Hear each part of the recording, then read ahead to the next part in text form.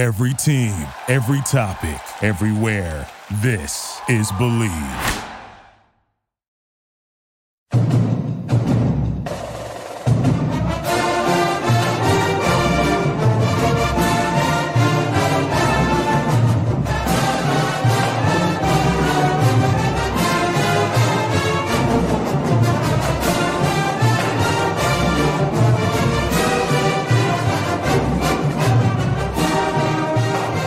Back to another edition of the Night Report podcast. I'm your host, Mike Broadbent. Joining me once again is my co-host, Richie Schneiderite, and Rutgers beat reporter and sometimes co-host, Craig Epstein. How's it going, guys? Good, how are you? Yeah. All right, so today... better than me, I guess. I mean, it was a cathartic loss last night for the Eagles, but we're here to talk Rutgers. So we're going to talk about the Rutgers basketball game from Sunday, where they went up to East Lansing and lost to the Spartans, and kind of where the team sits now. Fill you in on the latest in the assistant coaching search to replace Corey Heatherman, and some other recruiting nuggets in there as well. Let's just start off. So Rutgers went to East Lansing on Sunday, right before the NFL games, and they lost 73-55. It was a game that, it was competitive at points, but the same thing that's kind of hampered Rutgers for a long time now, where they just kind of go ice cold at certain points, and that's what happened in the second half. Michigan State had a 19-0 run at one point, and that was kind of it. Craig, what's your take in general on where Rutgers basketball sits at the moment, and kind of, is this season salvageable at this point? Like, I know we talked about this recently, but we didn't hear from you on the subject. Yeah, I mean, I guess on one hand, the score is kind of a little deceiving because, like, they won by 18, but they also went on that 19-0 run. And Rutgers, before that, I thought, like you said, they played pretty well. I mean, the game was close for the most part. And then afterwards, they kind of found their rhythm a bit again until, Steven Izzo scored his first points ever in college basketball. But I mean, yeah, but on one hand, it's like the score was a little deceiving because they gave the 19-0 run. But at the same time, they gave up a 19-0 run, which is just unacceptable. Like, that just cannot happen. Like, after the game was over after that. I mean, once they go down by 19, they're not coming back from that, because the offense is just not built that way. And it's just the offense really just always just comes back to that, where this offense just cannot consistently put together 40 minutes. I saw Pike talked about in his post-game press conference that they're really close. They just got to put together a good 40 minutes. But right now, I'm not even like really looking at a good 40 minutes. Can you give me a good like 30 minutes? Because they went, if you combine the two halves, they went like over 6 minutes in the first half without a field goal, and then to end the half, and then they went over 6 minutes in the second half on that 19-0 run Michigan State won without a field goal. So if you combine that, they went like 13, 14 minutes without a field goal. And it's just like, just unacceptable. Like, this just cannot happen. Like, I understand, like, it's a tough year, but I don't know. That's just, you just have no shot if you go you have no shot if you go nearly 14 minutes without a basket. Perfectly fair. Like, there's two players in double digits, and one of them's been really consistent. I will say Andre Hyatt's been great this year. It's an underrated asset. I shouldn't say great. He's been good. He's been able to put up double-digit points in almost every game so far. Mawat Mag has been better on offense this year. The rest of the team didn't even hit double digits. The rest of the team didn't even hit 7 points each. Like, it's that bad. Like, it's ugly. Gavin Griffiths is non-existent. Cliff Amori, I don't even know what the hell happened to him, but he hasn't hit double digits since the year change, since the calendar change of 2023. And even before that, he's only done it 1, 2, 3, 4, 5, 6, 7 times this year, and he's played in every game. It's like, I don't know what's happened to him, but he's regressed so much. It's like actually concerning to watch. But I think you got to change up the starting lineup again. I've been very adamant about this. Derek Simpson's way too inconsistent of his player. Yes, he had that one really good game. Yes, he hit that one half-court shot at the buzzer. He had a three-pointer at the buzzer at the halftime like a couple games ago. Still went 3 of 13 in that game. He's just too inconsistent. I can't trust him out there to be a starter. And I think that's where you got to kind of switch things up and just change it up and throw Jermichael back out there. He was great as a starter. You beat Seton Hall when he was a starter. And look at that team. That team's complete opposite of Rutgers right now. They're on a crazy roll. But yeah, the offense stinks. There is no offense, actually. And you said 30 minutes? Like, you want 30 minutes? I want to see 20 minutes out of these guys on offense. They keep smoking layups. There was one play, and I'm glad the Are You Screw Pod tweeted it out. There's a picture. Cliff Amore has the ball literally under the rim. The closest guy on him is almost at the elbow from Michigan State, and somehow that did not result in points. Like, it was the craziest photo ever, and I'm glad they pointed it out because I saw it and I didn't have a picture, I didn't have a screenshot or whatever, but it just ridiculous. And then the guard play just, it stinks. It flat out stinks. No one in this backcourt can score. Noah Fernandes went 1 of 6. Michael Davis, who struggled, 2 of 5. 2 of 5 for Austin Williams. 0 of 2 for Gavin Griffiths. Derek Simpson, 2 of 6. Like, the backcourt is where you're supposed to get your points from for the most part. And you're getting little to no production out of that backcourt. It is abysmal. Rant over. Yeah, no, we just can't find a way to put the ball in the bucket. And I mean, I know that this is overly simplifying things, but we're one of the worst teams from shooting from 2 in the entire nation. Where Bart Torvik has us at 344th out of 353 teams at 2-point field goal percentage. We're 346th effective 2-point field goal percentage. If you just look at our last 6 games, we've shot under 50% from 2 in each of those 6 games. We're 103 for 253, which is a little bit over 40% from 2 in the last 6 games. Since our 3-point outburst versus Seton Hall, where we shot 50% on high volume, we shot 12 for 24 from 3 in that game. We've gone 36 for 148 from 3, which isn't even 25% as a team. It's 24.3%. So we're doing everything poorly in terms of trying to score. We're one of the worst teams at the rim in college basketball.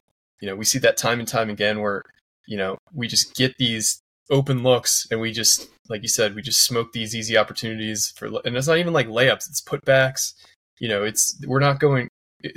I really don't have like a single prescriptive thing that it's like, we're bad at doing that because of X. It's like, we're bad at that because X, Y, Z. Like, we're not nearly as long as we normally are. Mm-hmm. Like, this is just a team that on offense especially is extremely flawed. And all the guys that we were expecting big contributions that were newcomers outside of Michael Davis and Austin Williams recently, like, we haven't really gotten anything from any of the newcomers at all. So It's been a very tough season, and I don't really see a path forward where, we can turn things around. If you look at the rest of our schedule, of the remaining 15 games on our schedule, we're currently projected to be favored in 3 of them. So in 12 of the remaining 15 games, we're going to be underdogs. At least KenPom has according 4 to for what it's worth. Yeah, so 3 or 4. Not that it matters, but yeah, it's going to be a hard season, guys. I know that Peichel alluded to reinforcements coming, but I don't know, outside of dropping like prime Michael Jordan onto this team, how you're going to turn this squad into a good offensive team. Richie, what are you hearing? That seemed like a fairly cryptic comment from Peichel in his post-game presser.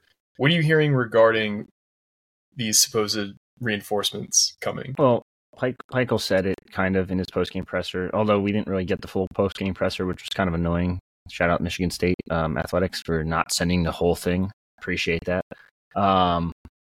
Anyway, they're definitely, it sounds like they're most likely going to get some reinforcements on the way. Emmanuel Ogbol is very, very, very, very close to playing. It sounds like he could have played the last game, but they're still trying to shake off that rust on him. You got to remember, this guy had an ACL injury similar to Mag a couple weeks after Mag, so he's still in recovery mode. He's still trying to shake that rust off. I don't know really how much of an impact he's going to really have on the game. As a defender, I mean, he might be solid because he does have that length and that crazy wingspan of his. But he's probably going to get a lot of stupid fouls too, because if you watch his play from JUCO, like you could just see like there's a lot of non-foul calls that he probably should have got. But he's an intriguing player. I mean, like I said before, Cliff hasn't really done much this season at all. So it's honestly at this point, I'm on the verge of saying I'd like to see anyone else out there at the big man position. But then they put Woolfolk out there, and I'm like, never mind, take it back, go back. Like it's been really brutal from the overall. I know I've been raving about ranting about the backcourt, but the front court's been awful too. So yeah, Emmanuel Ogbol sounds like he's very close. So that's one reinforcement. And then it sounds like Jeremiah Williams, I just combined two names. Jeremiah Williams is very close to being ruled eligible. I don't know how this is going to work, what the logistics are behind it. It sounds like obviously that 2-time transfer rule is like gone. Like there's no rule about it anymore.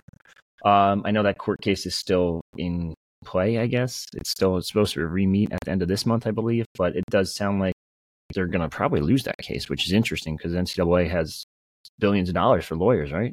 But it sounds like something with the suspension that he was supposed to serve or is supposed to serve, and they're going to count that towards the first half of this season, and then he'll potentially be ruled eligible soon. And we've seen people on our boards like, why would you do that? Why would you waste a year of his eligibility? And I'm sitting here like, dude, he might be your best guard on your team. Like, what are you talking about? Like, you want to like just go into it's like tanking. Like, I don't think tanking works. You want to tank the rest of the season just for the hell of it? You don't even get a draft pick in here. Like, I put him in there, try to get a couple wins at least, and maybe make the NIT, the CBI, or one of those other weird postseason tournaments.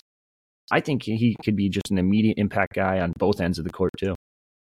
Yeah, I mean, I do think if Jeremiah ends up coming back, he'll make an impact, but I just don't think it'll be enough, just because how bad this team honestly looks. Where maybe instead of losing by 18, they'll lose by 10. I mean, I don't know. I mean, they probably like it could be a win though, potentially in some games.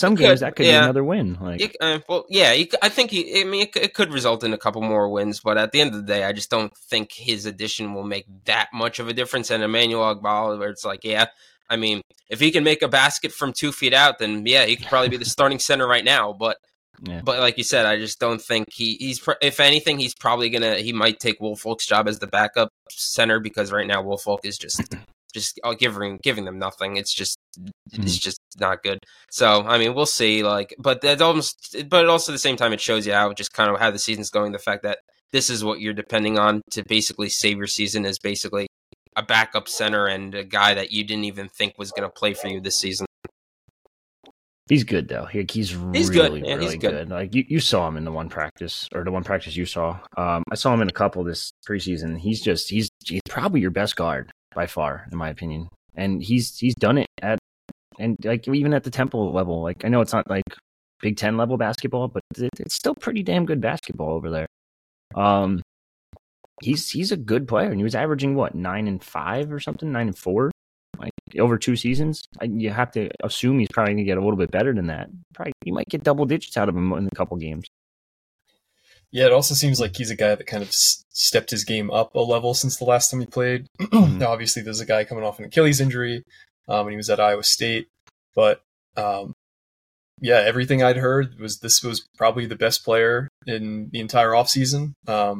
So getting arguably your best player to come back, even for a half season. I mean, in college football or college basketball, you kind of just need to if the kid wants to play and he's eligible to play, you need to play him. And he's going to be a positive net influence on your team. Like, Pike will probably loses him in the offseason if Jeremiah wants to play and the whole team knows he's the best player and he decides to save a year of eligibility. That just doesn't work.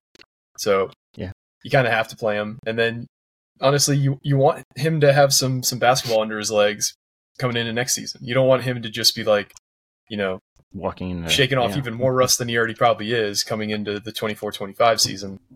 So Jeremiah Williams probably hires our floor a bit, because he's also another lengthy two-way player where he can, he was known as a total X factor defensively before he was an offensive player, and it sounds like he's a really good offensive player too. So it sounds like he stepped his game up there. So we're gonna have our dual threat of defensive stoppers again in Jeremiah Williams and Want Mag replacing Caleb Williams. Sorry. No, I didn't mean to cut you off. Sorry. Let me point this out too. Number one, Iowa State wanted him to stay. He wasn't going to probably be a starter. He would have been a key contributor off the bench. They wanted him to stay. Where does Iowa State rank right now? Oh, they're number 9 in the net. Illinois got him to commit. Illinois backed off that commitment because they didn't think he'd be eligible this season and they wanted him to play this season. Illinois, Brad Underwood, we kind of trust him, right? He's a pretty damn good coach. when those two programs want someone and you get him, he was 5th in the AAC in assists per game when he was playing before, with 4.1, had 1.2 steals per game. And Temple was 9-3 when he scored double figures. That's pretty damn good. Like, the kid is really good. Like, this is going to be a phenomenal addition to this lineup, to this rotation, even the starting rotation potentially. I don't know if you start him right away because, again, you got to shake some rust off like any other guard. But if this kid comes out and drops 10 points in game 1, that's better than anything you've gotten out of the backcourt over the past 4 games. Yeah, I have no doubt that he makes them better. It's just I just don't think he turns them from the 14th place Big Ten team to a top 5 Big Ten team. Maybe he turns them from 14 to 12 to maybe even 10. But I just don't think you're saying he's going to turn them. What you said? You said 14th. I don't know, man. Have you seen Penn State play? Listen, we'll find out in a couple of weeks. Yeah. But yeah, it's just like I said. He's good. He's very good. I think he'll make the team, at least a little bit more watchable. But it's just I don't know. Maybe he'll turn them into an NIT team. Plus, he has what? How many years of eligibility? He was 2020 doesn't count. 2021 that's 1 year. 2022 he missed the season, so it doesn't count.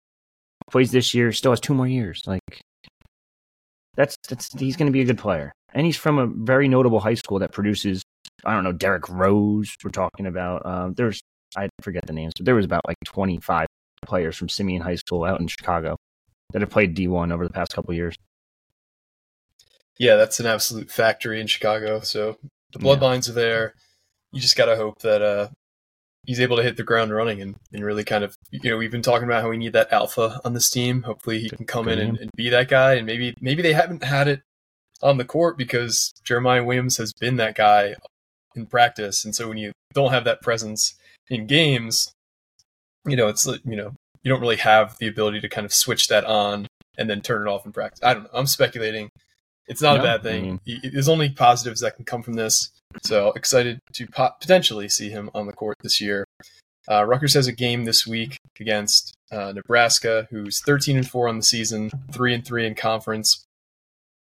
They upset number 1 ranked Purdue at their place about a week ago. This is a team that is much better than I anticipated them to be. The only really caveat that I think gives Rutgers a chance is their 3 conference losses have all come on the road in the Big Ten, and they've all come by double digits. So each one of those games that they've lost have been by 10 plus. And you might think, okay, so they're bad on the road. Well, if you look a little deeper, their opponents scored 94 points, 88 points, and 76 points in the games they've lost on the road. So basically they've been outscored. Rutgers is going to probably need to outscore them because Nebraska offensively is very good. The few areas that they do struggle are defensive rebounding. They're not the best at, and also defending against threes. They're one of the worst teams in the high majors against defending the three. And Rutgers, while they're not great at shooting it, if they probably are going to win, it's because they outscore them and they get hot from deep. But that's not really a great recipe for Rutgers in terms of winning a game. So I don't know. It's going to be a tough matchup, and that's tomorrow night at the Rack at 7 p.m. So basketball wise, guys, do you have anything else you want to hit on before we talk some football? No, I was just going to say, like you said, I expect tomorrow to be a game where it's like if Nebraska comes out, hits their shots, because as you saw last year, Tominaga basically lit up Rutgers when they kind of stunned them at the Rack on that towards the end of the year last year. So if he gets out to a hot start and opens things up for Nebraska, then yeah, it's probably going to be another tough night. But if Nebraska starts missing their shots and Rutgers can muck the game up a bit, they'll probably keep it close and maybe even win. Because like you said, Nebraska is a little bit weaker on the road, but then again, at the same time, they beat Purdue on the road. So just night to night, you just never know. So I don't expect Rutgers to win. I'm not even sure I expect this one to be very close, but I guess you just never know. Yeah, I'm just looking at the matchup on Bracketologist, and it kind of breaks down everything. Their offense at 78 points per game is going to be tough to stop. They're making 35% of their 3-pointers. Again, going to be tough to stop. But the Rack does have a little bit of magic sometimes. So those that little curse they have on the rims, according to Hunter Dickinson, So you never know. But the fact that Rutgers is shooting 66% from free throws, 39% from the field, 29 from three kind of tells me that this is probably going to be another ugly one, if I had to guess. But again, rack magic, home court advantage. You can really never count out Rutgers when they're playing at home. So. I'd say the weather might affect them, but it's to them, this is probably like summertime weather, or maybe spring.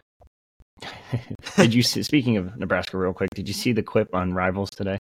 What about what? On their Instagram, it's like they got a Florida recruit to sign, and he enrolled early, and it's like when it's your first time seeing snow, and the kid just fucking bust his ass completely, and his food's everywhere, smoothies here, and it's like first time from Florida. Yeah, that makes sense. Kid's probably gonna enter the transfer portal tomorrow, but yeah. Poor kid. Yeah, it's funny. All right, let's move on to football. Football had a huge announcement this past weekend, and I say huge for the size of the guy, and also kind of what he's meant to this program in Schiano's 2.0 era. Reggie Sutton is returning for his final year of eligibility. I was surprised because I didn't think he had any eligibility left, but this is a guy who is kind of the definition of what Schiano's program is all about in terms of fighting through adversity, in terms of not giving up, in terms of just doing your job. And his job for a while was rehab, and he fought through it. Reggie Sutton returning for his 7th year of college now. And this is a huge, at worst case scenario, this is a high quality depth piece. Best case scenario, you've locked up another spot on the offensive line. Rich, were you surprised when the announcement was made that he was coming back? Yeah, a little bit, because I, again, didn't think he had eligibility. But technically, I guess he can apply for the medical red shirt, and I guess he got approved. So if you do the math, like 2018 he redshirted, 2019's 1 year, 2020 doesn't count. 2021's the 2nd year, played 3 games. 2022 he didn't see, so that would be probably the medical. And then 2023 he played what? Just about every game, 9 games, 7 starts. So yeah, I mean, it was definitely a little shocking to see him come back, but it sounds like they got the medical red shirt. It's a good start. He was your starting right tackle for 7 games. Like, do I expect him there next year? That's the big question mark. I really don't know where he's going to fit, because I think he's a better fit at guard personally, but he was decent at right tackle. He's the best they had last year. Mind you, Tyler Needham did end up falling to injury in game 3, game 4, something like that. So, I mean, I think you slot him back at guard, and I think you might have a starting guard, and you don't really have to hit the portal for a guard, and now you can focus all in on tackle, all in on tight end, and then it's probably your roster for the next season. Yeah, I'm happy to see him back just because of how an inspirational story he is. He's just really, he really is just like the program, like the embodiment of the program, and yeah, of the chop. But the way we see offensive linemen go down, at the worst, it could be a very good depth piece. The guy that, if guys go down, he could just slide right in. But and the offensive line, like we saw last year, was pretty damn good. I mean, it led to Kyle Monungai being the Big Ten leading rusher, and now you got Kyle Monungai coming back, and you got basically most of the, if not all, of the offensive line coming back. So you'd expect good things again, and him going up again now. I don't even know how old he is now, but him going up against 18-year-olds, I would expect him to kind of, unless he's facing all American type guys, I would expect him to win most of his reps. Well, when's the last time he actually had a full offseason of healthy prep? Yep. Right. So probably 2020. Yeah, it's kind of crazy. I think he's the last. I think he was an Ash kid, right? I think he's the last. He was an Ash kid on the roster. So, wow, that's cool. Wild. It might be the most influential player on the team in terms of I don't know how his personality is, but I mean, you got to admire the guy for what he's gone through and how he continues to kind of push forward and fight through what he's dealt with. Crazy. So possible starting guard or starting tackle, and at worst, swing guard, swing tackle. Like he's going to play a lot next year if he's healthy, regardless if he starts, where he plays. You're not going to find a guy like this in the portal right now. Maybe after the spring opens back up. But I do want to talk about that because the portal is closed for undergrads. Graduate transfers can still enter. Where do things stand for Rutgers? Because we were kind of half expecting some visitors this past weekend. That didn't happen. You want to talk about why and where you think things are going from here? Yeah, it sounds like they're kind of just going to wait until the spring window. Now, mind you, grad transfers can still enter. They can pull the Cam Spencer, Paul Mulcahy card and be like, hey, I don't like my school anymore in June. I'm done. Like, all right, weird flex, but okay.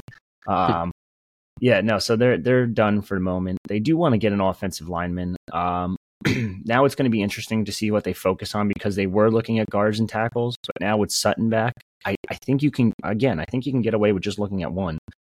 It really depends on what you prefer Sutton at. I think personally he's a better guard than a tackle. I think he has the guard mold over the tackle mold, especially Shiano's tackle molds where he wants those tall, big, massive linemen that are like 6'7", 6'6", and above. But then again, you saw Curtis Dunlap, who was 6'7", playing guard. So I don't listen to me. I'm not Pat Flaherty. I don't know shit about offensive line coaching and all that. But I think you do go for offensive tackle, and obviously they need a tight end.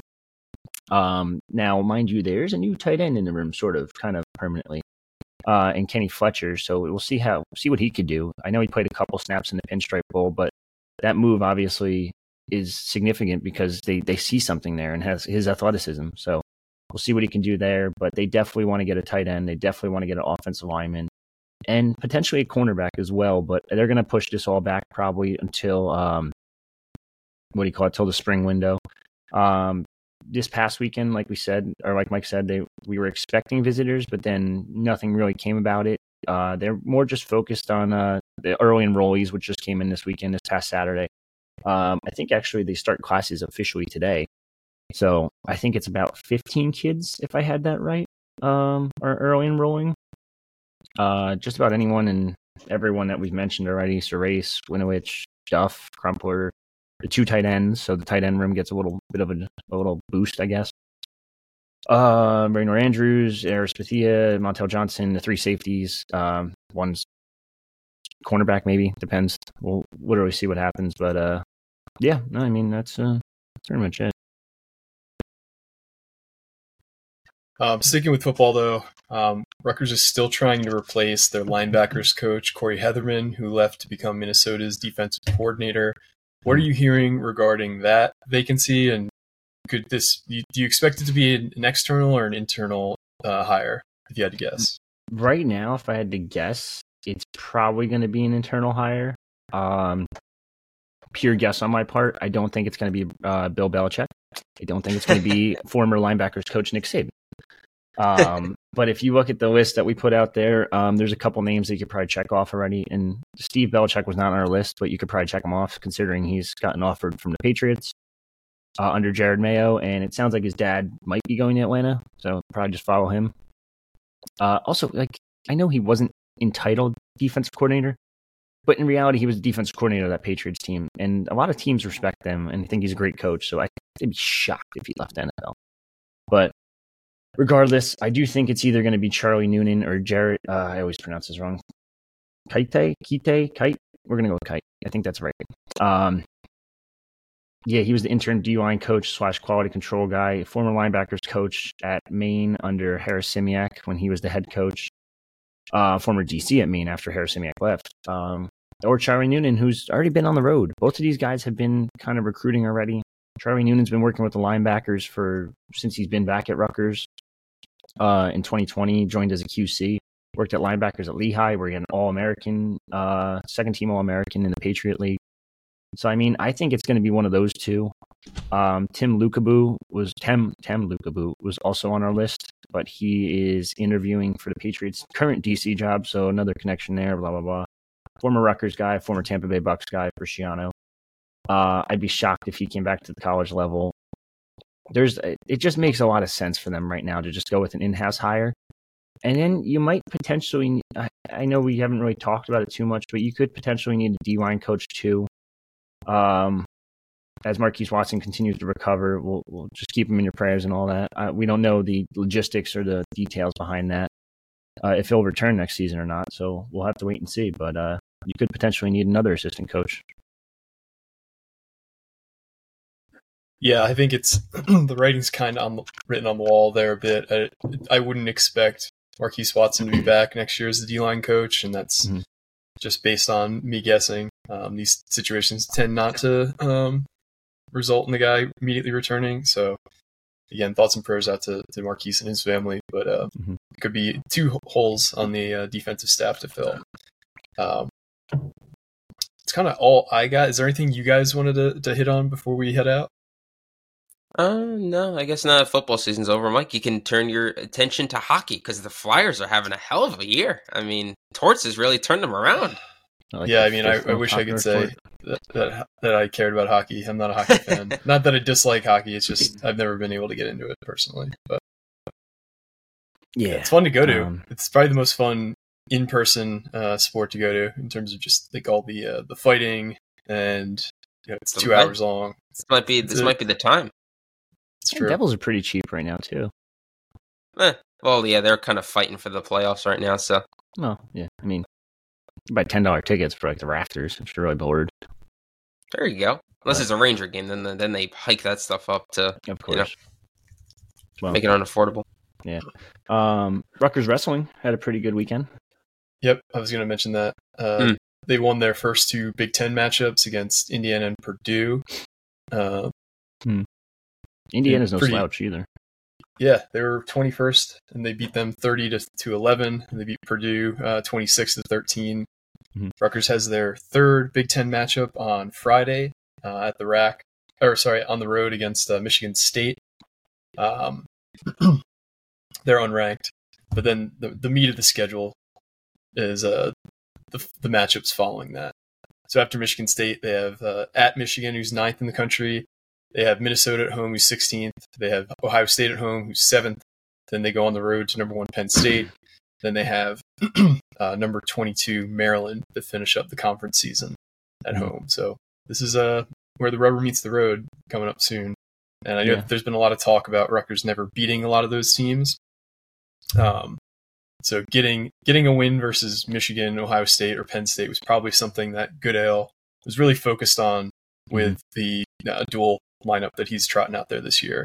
So it'll be a fun season. We'll see if Rutgers can get that program defining win in the next coming months. I will say this, being that I cover some Penn State as well, they're moving that match to the Bryce Jordan Center, which means they expect a lot more fans, and that's usually their biggest match of the year. What they do there is they move it to the bigger arena.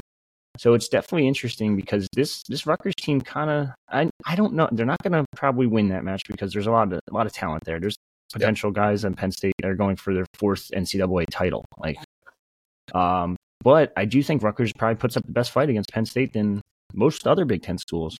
And it's also weird looking at this weekend's lineups and just seeing for Rutgers and being like, hey, like the upper weights, wait, what? The upper weights are carrying the load right now? Like that hasn't happened in quite some time.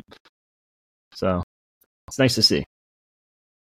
Yeah, if you look at their lineup, I think they have 4 or 5 guys ranked in the top 10 right now in Peterson, Shawver, Poznansky, Soldano, and Yari. They might even have 5 guys in the top 10 by the time some of these new rankings come out. So it's a really good team overall. Jackson Turley, by the way, damn, I don't know what's going on with him, but he's back. Yeah, he had a huge pin, I believe, against Indiana. He had one against Purdue. I know. Maybe that was it, where the match kind of was still up in the air, and he gets a pin and just kind of totally shifts the momentum of that match. Yeah, he's been phenomenal ever since recovering from an injury. And then, like you said, Yari is just different. It's nice to have a heavyweight that you can kind of count on a little bit. Yep. So, different team this year. It's fun. Definitely. All right. Well, thanks again for listening. You never know when Rutgers News is going to strike, so just stay tuned to your podcast 10 feed. minutes. And stay tuned to the site, because you never really know. And if there's anything newsworthy, we'll be on right away. If not, we'll probably have another pod later in the week to go over the Nebraska game and to go over kind of what's going on in the coaching search and recruiting-wise. But for me and Richie and Craig, this has been another edition of the Nick Report Podcast.